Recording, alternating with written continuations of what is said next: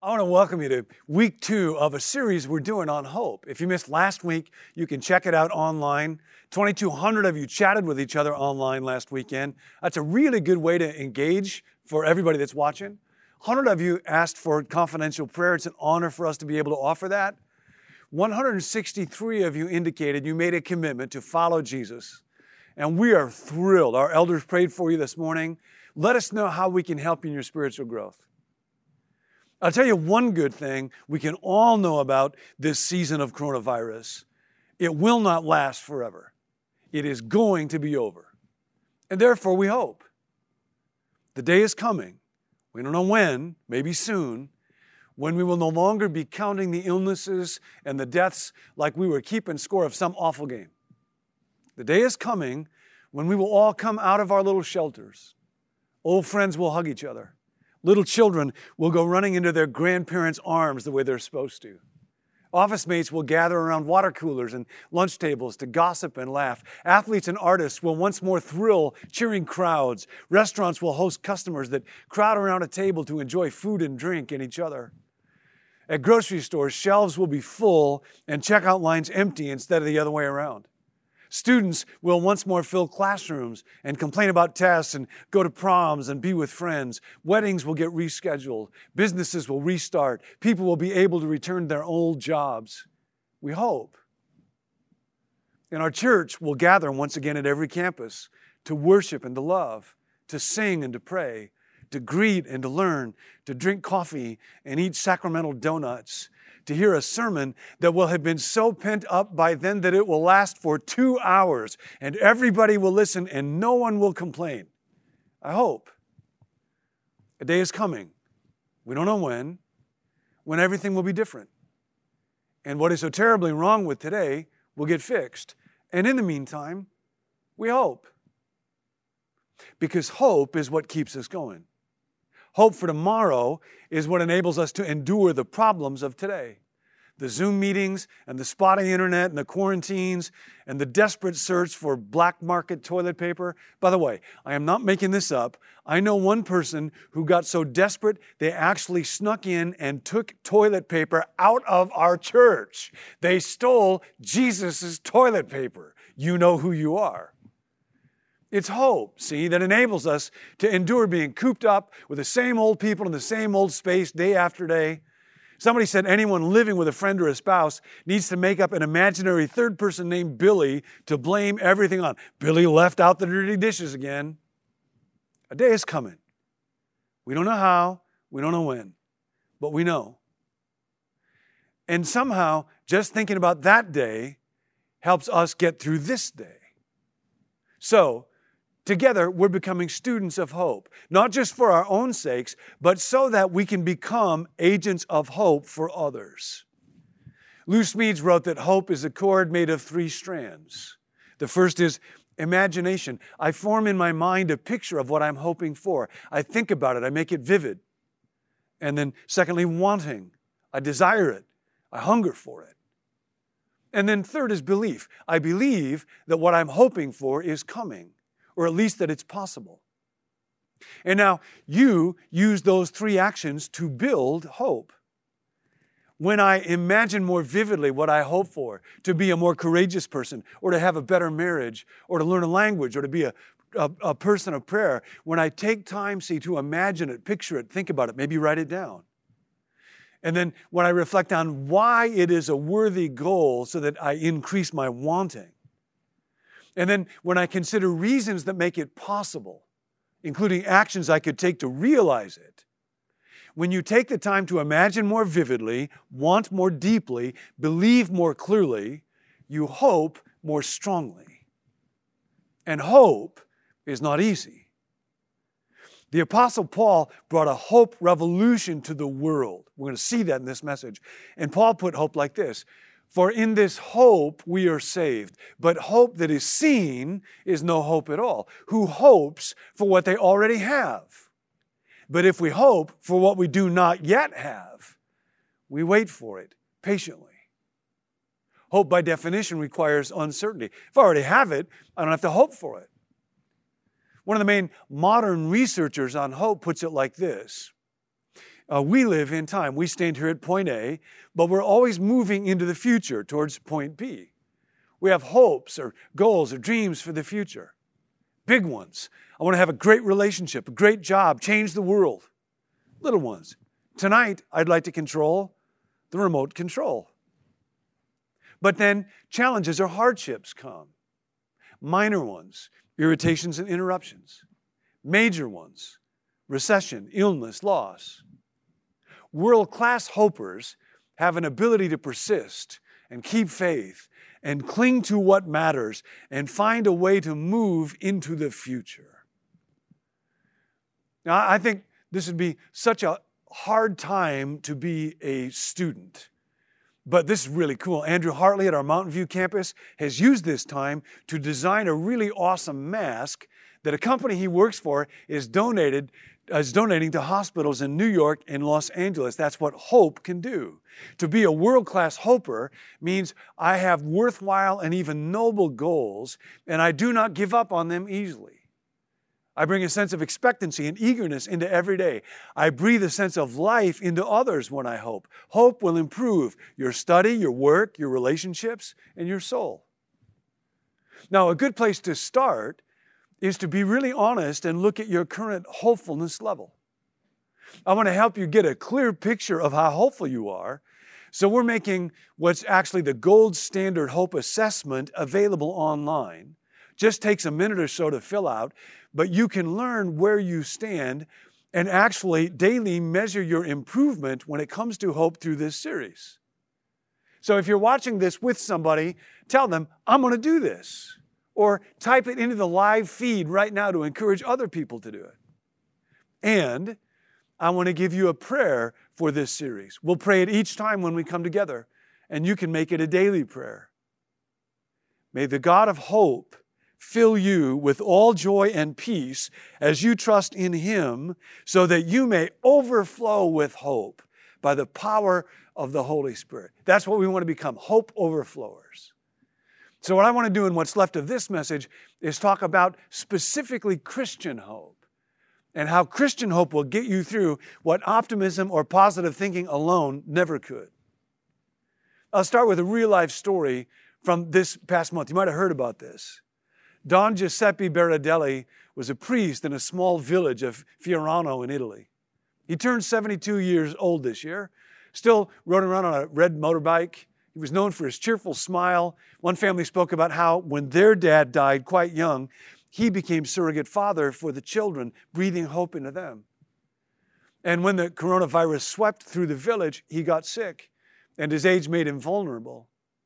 Because there was a severe shortage of medical equipment in Italy, and because people in his parish loved him so much, they all pitched in together and got him a ventilator. But he didn't use it.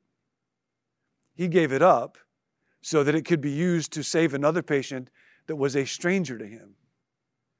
And a short time later, Father Don died. If you're listening to this message today and you have a hard time believing in God, you might start believing just in that act of love. It was not what would be thought of as an optimistic act, but it was a profoundly hopeful one. Optimism, which is a real good quality, is a predisposition to expect things to turn out well. It's a personality trait. It's usually focused on circumstances. Hope is a Christian virtue.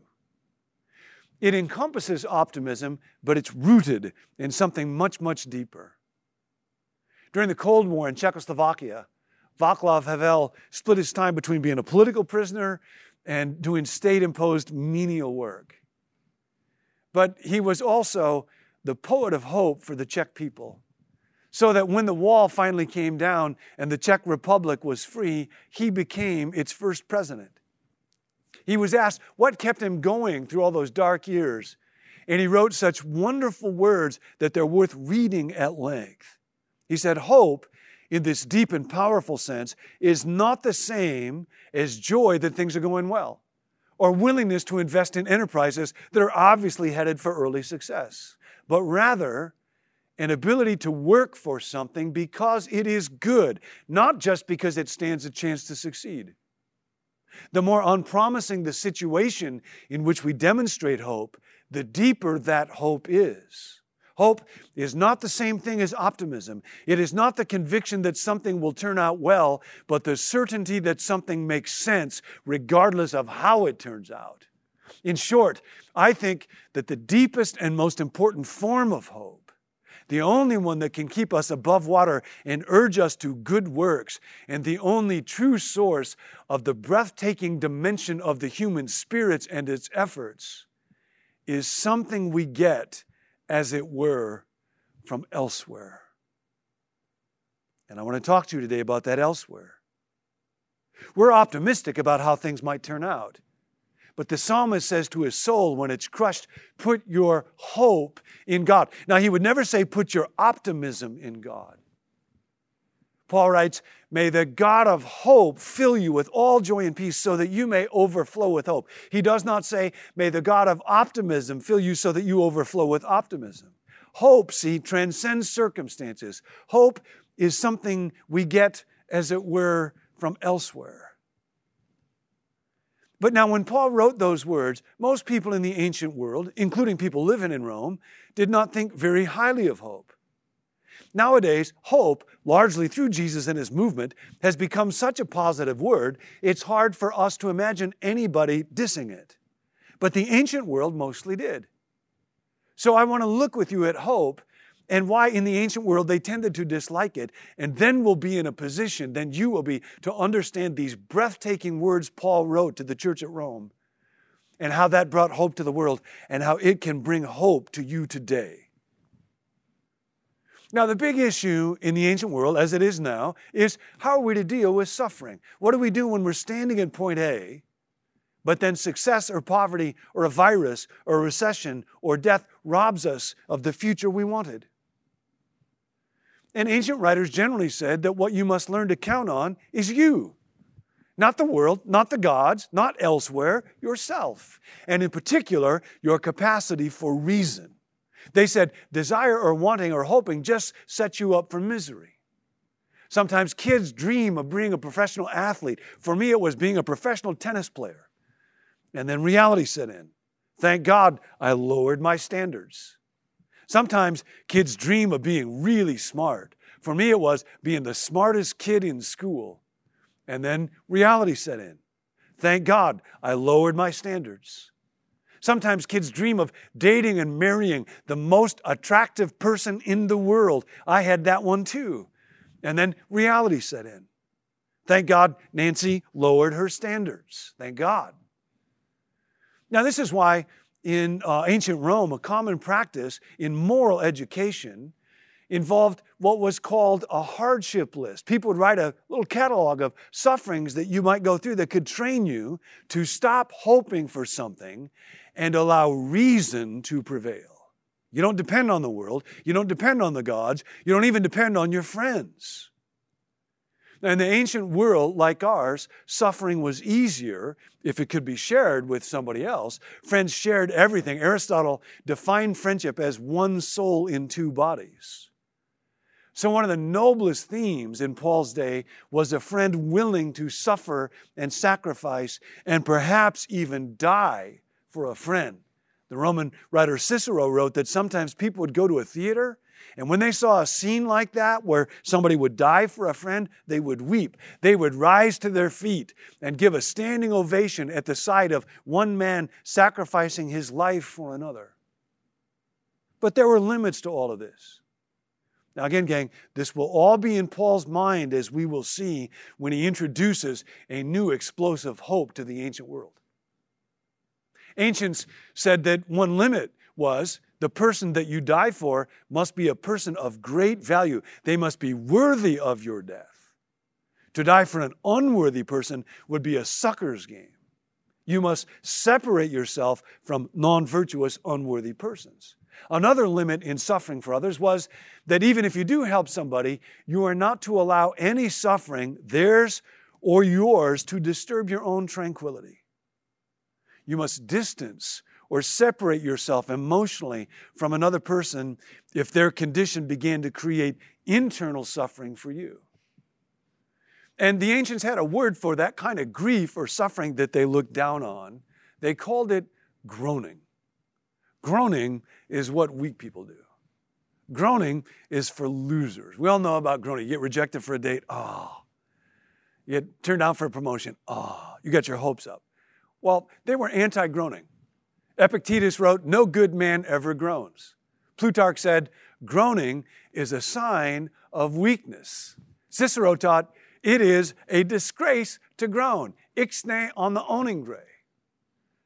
And they taught if you could do that, if you could master your spirit, if you could become so self-reliant that no circumstance would ever disturb you, you had won the ultimate honor. You conquered. This is all going to set up what Paul's going to say.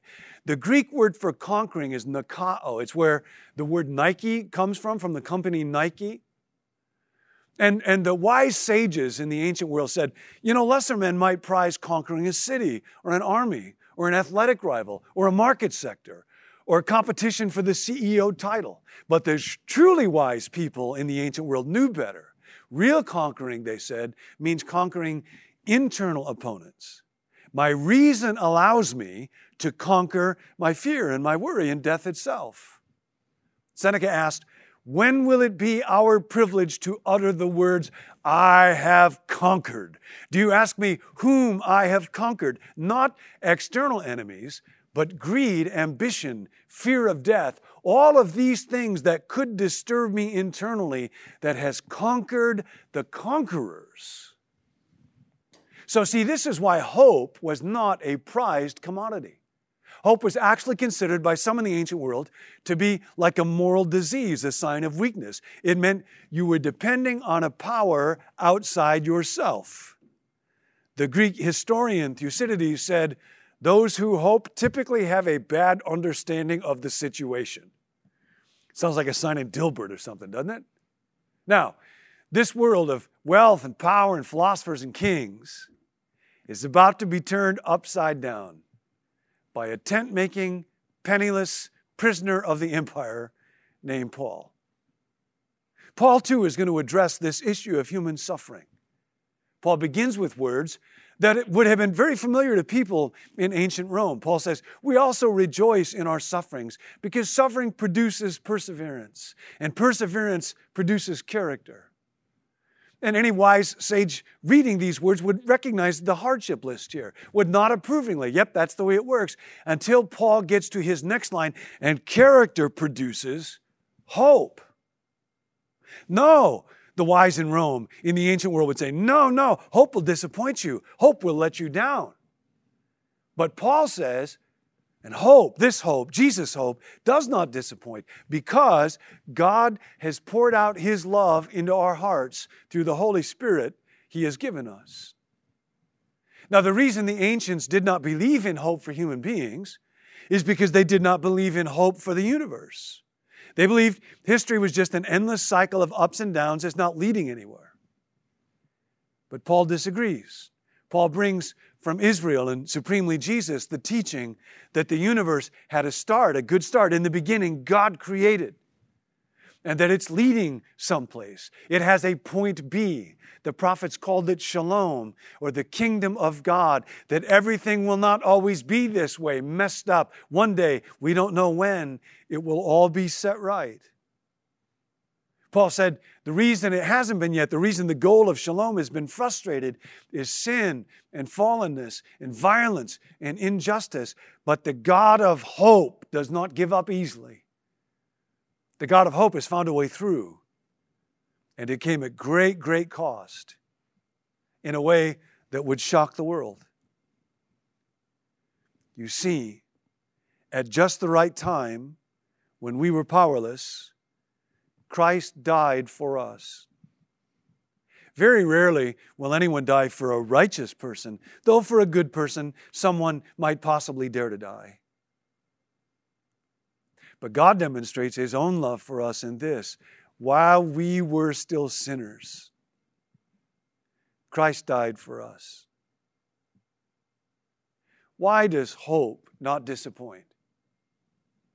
Well, not because things will turn out the way I want them. and not because I have conquered my emotions through all sufficient reason. Hope does not disappoint because Jesus, as an act of complete grace for people as sin-soaked and sin-damaged and sin-stained as me, chose to give His life and suffer and die on a cross. And if we ever really understood that, everybody would stand up and cheer like we have never cheered for anything before in our lives. That's the good news. That's why hope does not disappoint, that Jesus died not just for virtuous people, not just for worthy people, but for sinful, messed up people like me and like you. So the answer to human suffering is not isolated, self-sufficient, all-powerful reason. It's love. Love that agonizes out of anguish, concern in the heart of God is the foundation of reality. We are none of us serenely self-sufficient. We groan, but we don't groan alone. Writers in both the ancient world and modern times use what's sometimes called the pathetic fallacy to attribute emotions to nature. It's like in a Disney movie when Bambi's mother dies. By the way, Bambi's mother dies. And then it starts to rain as though the earth itself is crying. Now, Paul says there's a reason why this idea of nature weeping keeps popping up in literature across the centuries. And it's rooted in reality. Paul says, I consider our present sufferings are not worth comparing with the glory that will be revealed in us. We know that the whole creation has been groaning as in the pains of childbirth right up to the present time. Creation groans, not just creation. Not only that, we ourselves who have the first fruits of the Spirit groan inwardly as we wait eagerly for our adoption. We too are the losers and the failures and the rejects. We groan, but it's okay because it's not just creation and it's not just us. Get a load of this. The Spirit of God groans Himself, intercedes for us with groans that words cannot express. Are you kidding me? A groaning God? A God who chooses to share in suffering and weakness and pain for sinful, unworthy people like me? Oh, and it's not just that. Not just that. What we glory in is precisely God's willingness to suffer. Remember, for the ancients, it was the wise man who would separate himself from the unworthy, separate himself to avoid groaning. Paul writes 2 more hardship lists in the 8th chapter of Romans, but he puts them to unprecedented use, never done before. He doesn't glory in how hardships display our virtues like the Stoics would. He does not glory in how hardships grow our virtues as the ancients would. He doesn't talk about our virtues here at all. Here's what he says. What shall separate us from the love of Christ? Shall trouble or hardship or persecution or famine or nakedness or danger or sword? For I am convinced that neither death nor life, neither angels nor demons, neither the present nor the future nor any powers, neither height nor depth nor anything else in all creation will be able to separate us from the love of God that is ours in Christ Jesus our Lord. We glory in our friend. We revel in our friend. We are headed for something infinitely better than self-protection from suffering. Therefore, no matter what your hardship list is, and you have one, and it'll grow.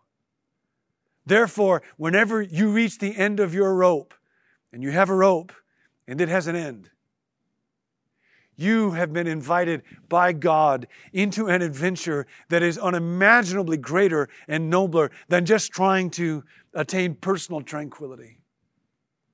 The attainment of an emotionally manageable and pleasant life is not the reason you walk this groaning planet. Remember, the ancients said a conqueror was one who had maintained his tranquility in the face of an impersonal world that would always be broken. That was a conqueror. I've learned to not let the world get to me. Paul says, no, in all these things we are more than conquerors. More than. You understand now, that is not just a pretty phrase. That is not just catchy language. That's quite deliberate. We are not conquerors. We are more than conquerors. How?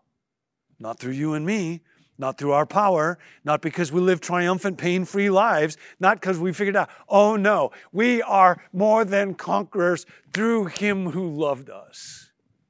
This is the magnificent view of human history that simply overwhelmed the ancient world and has captivated the human heart, produced hope that would lead people to suffer and die for a noble cause like no other vision. This is hope, not just for you, not just for now, for the world, for creation. Things will not always be the way they are now. The day is coming. Maybe not today, maybe not tomorrow. We don't know when, we don't know how, but the day is coming when death and sin and pain and guilt will be conquered and groaning will finally, thank God, be over. So you keep hope alive. You keep it alive precisely in your pain, in your suffering, in your groaning, in your marriage, in your family, in your singleness, in your job or your joblessness, in your home or your homelessness, in your strength, in your weakness, in your faith, in your doubt, in your clarity, in your confusion, in your growth, in your guilt. You hold on to your friend Jesus because nothing can separate Him from you. You pray. And when you can't pray, you groan. When you can't groan, get somebody to groan with you. We'll do it online today. Wake in hope. Work in hope. Play in hope. Pray in hope. Live in hope. Speak in hope. Go to bed tonight and sleep in hope. Imagine being an authentically, deeply hopeful person. Want it more than anything. Believe it deeply, clearly, rationally, and hope will grow. And next week, we're going to learn how to grow hope. So I'll see you then.